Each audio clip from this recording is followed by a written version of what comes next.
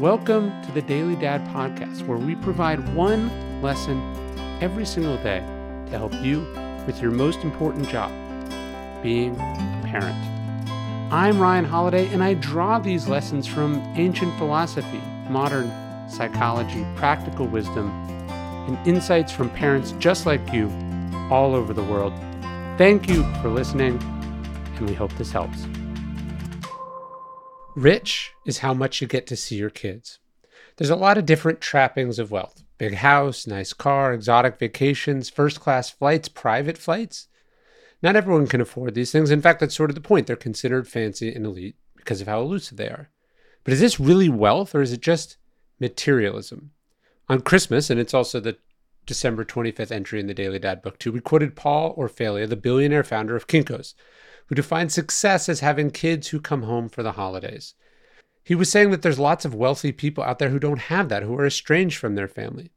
But what's interesting about this idea is that it's largely focused on where you and your kids end up later in life, when they have a choice about how much they see you. What about now, though? What about the choices you're making? Can we really say that someone is wealthy or rich or successful if the cost of that success is that they themselves are always gone? A rich life is one where you're able to attend your kids' soccer games, where you watch them grow up. A rich person can afford to be home for dinner at a reasonable time.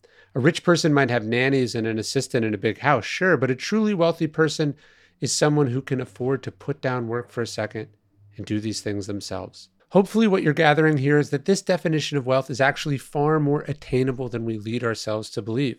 By this definition, stay-at-home parents are highly paid. By this definition, a booming, all-consuming career with an enormous salary is actually a form of poverty. It's a poverty of time and attention for the things that matter most.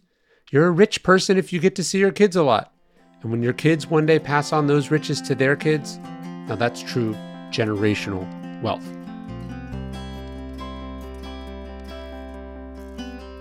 Hey, you're listening to the Daily Dad Podcast.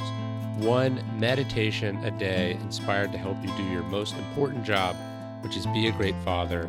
These are meditations inspired by ancient wisdom, psychological research, and just great strategies from normal dads just like you. Thanks for listening.